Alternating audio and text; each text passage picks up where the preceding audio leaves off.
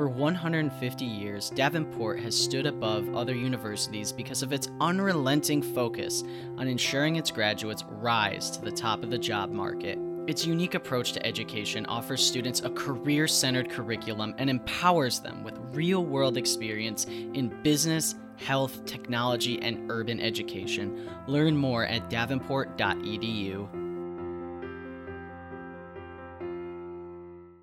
Welcome to the Back to Business podcast. I'm your host, Connor Smithy. This is our CEO Summit special brought to you by Davenport University. The conversation you're about to hear was brought to you live at the 2022 West Michigan CEO Summit. Right now, I'm here with Mike Vangessel. He's the founder and CEO, co-founder and CEO of Rockford Construction. Thanks for coming out. Yeah. Yeah. Good to be with you. Awesome. So Thank you. tell me a little bit more about Rockford Construction and your role within that. Yeah, well, it's an interesting organization, starting with two of us, with a vision early on to be different as it relates to the real estate industry, not exclusively the construction industry. So that began to think about development opportunities and how we can work alongside of our clients and help them with financing and acquisition, which then led us to think about property management and asset management. So we do all of that now in-house. And as time has marched on, we really have spent a lot of time also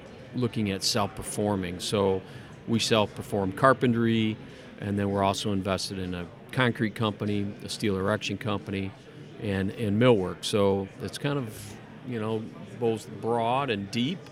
We've got 330 team members. We have 3 offices. We have one in Detroit.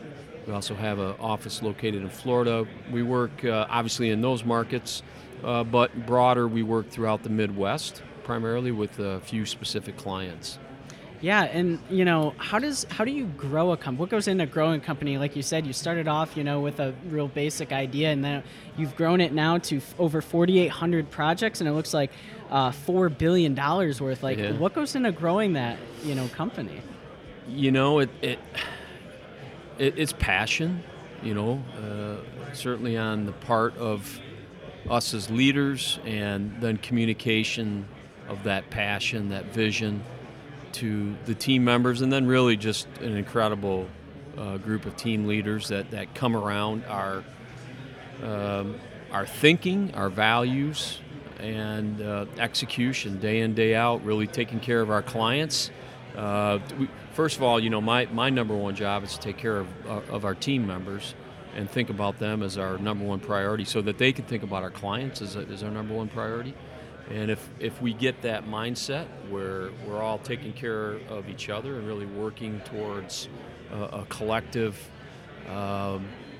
vision for what's best for us as team members, I think then the work for our clients comes a lot easier. And it's a tough business. We're dealing with lots of unknowns. We're dealing with challenges with what's going on in the economy, what's going on with the weather, but we love it.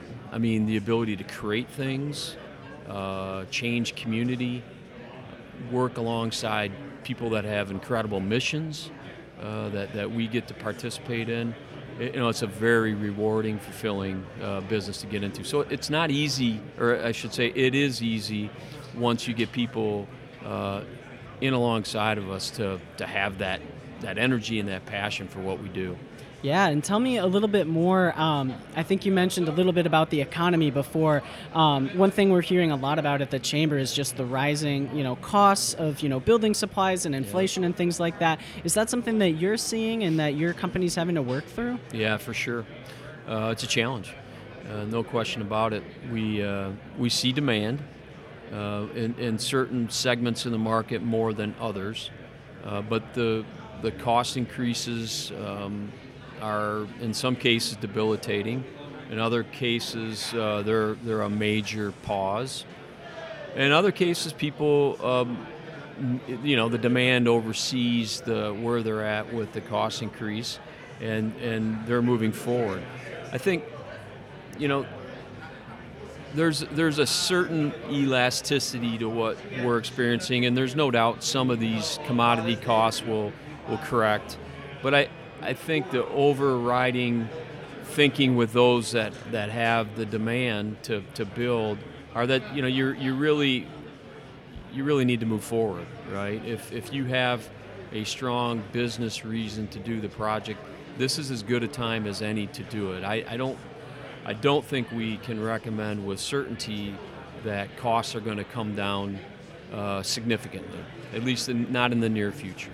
We're seeing some relief, which will translate into some percentage change that will help. But I do think for the most part, we're into some new basis of normal.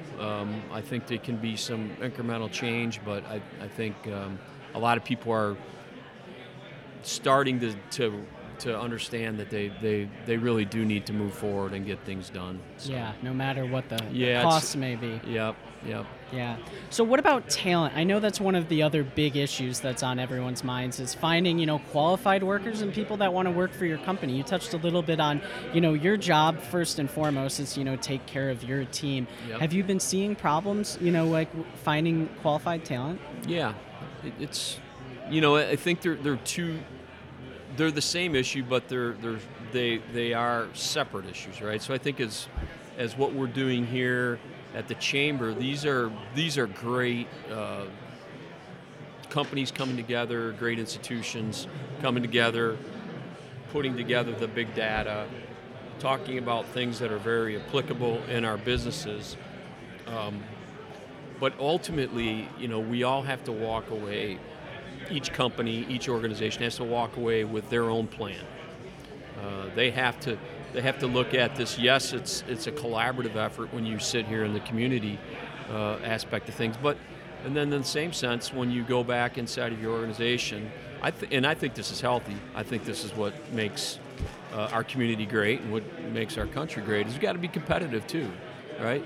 You have to want to be the company that wins that talent, gets that talent to come into your organization, keep that talent, and so then that develops all these individual and unique strategies that are your own. Now, a lot of people are up here doing an amazing job, and I like sharing our strategies too, sharing their strategies, which I think makes West Michigan an amazing place that we are willing to have some of our best companies come up and say, this is a program we run, so that they want to benefit the entire community and then share their concepts and their ideas. But I think ultimately you have to in your own company say, this is important. We believe in these initiatives and embrace this this new world that we're dealing with, right? Which is talent shortages, and then I think we could get into a whole, where are they coming from and why? But I think just to look at it, kind of on a holistic basis. It's here, it's clear, now what are we going to do about it? Yeah, I love that. So, you quite literally have helped build Grand Rapids just with, working in construction. What excites you about our region and what we've got going forward? I've always, I grew up here. I'm a Grand Rapidian. I grew up on the west side.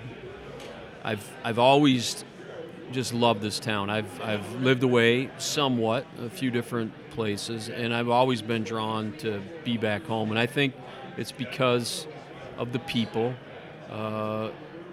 It's because of really just incredible investors and community leaders that we've had here historically who have thought long term a long time ago. They thought about what Grand Rapids could look like, how to diversify Grand Rapids from a business standpoint, right? Get out of just being kind of pure furniture city and look at it in a broader context. How to diversify the people that work here, how to look for opportunities for everybody. And then we just have it just this amazing place with the river and obviously the lakes, and just our geography is special. So when I think about, what we've been able to accomplish in our history here, I'm very grateful because we've had so many great people come alongside of us and give us an opportunity.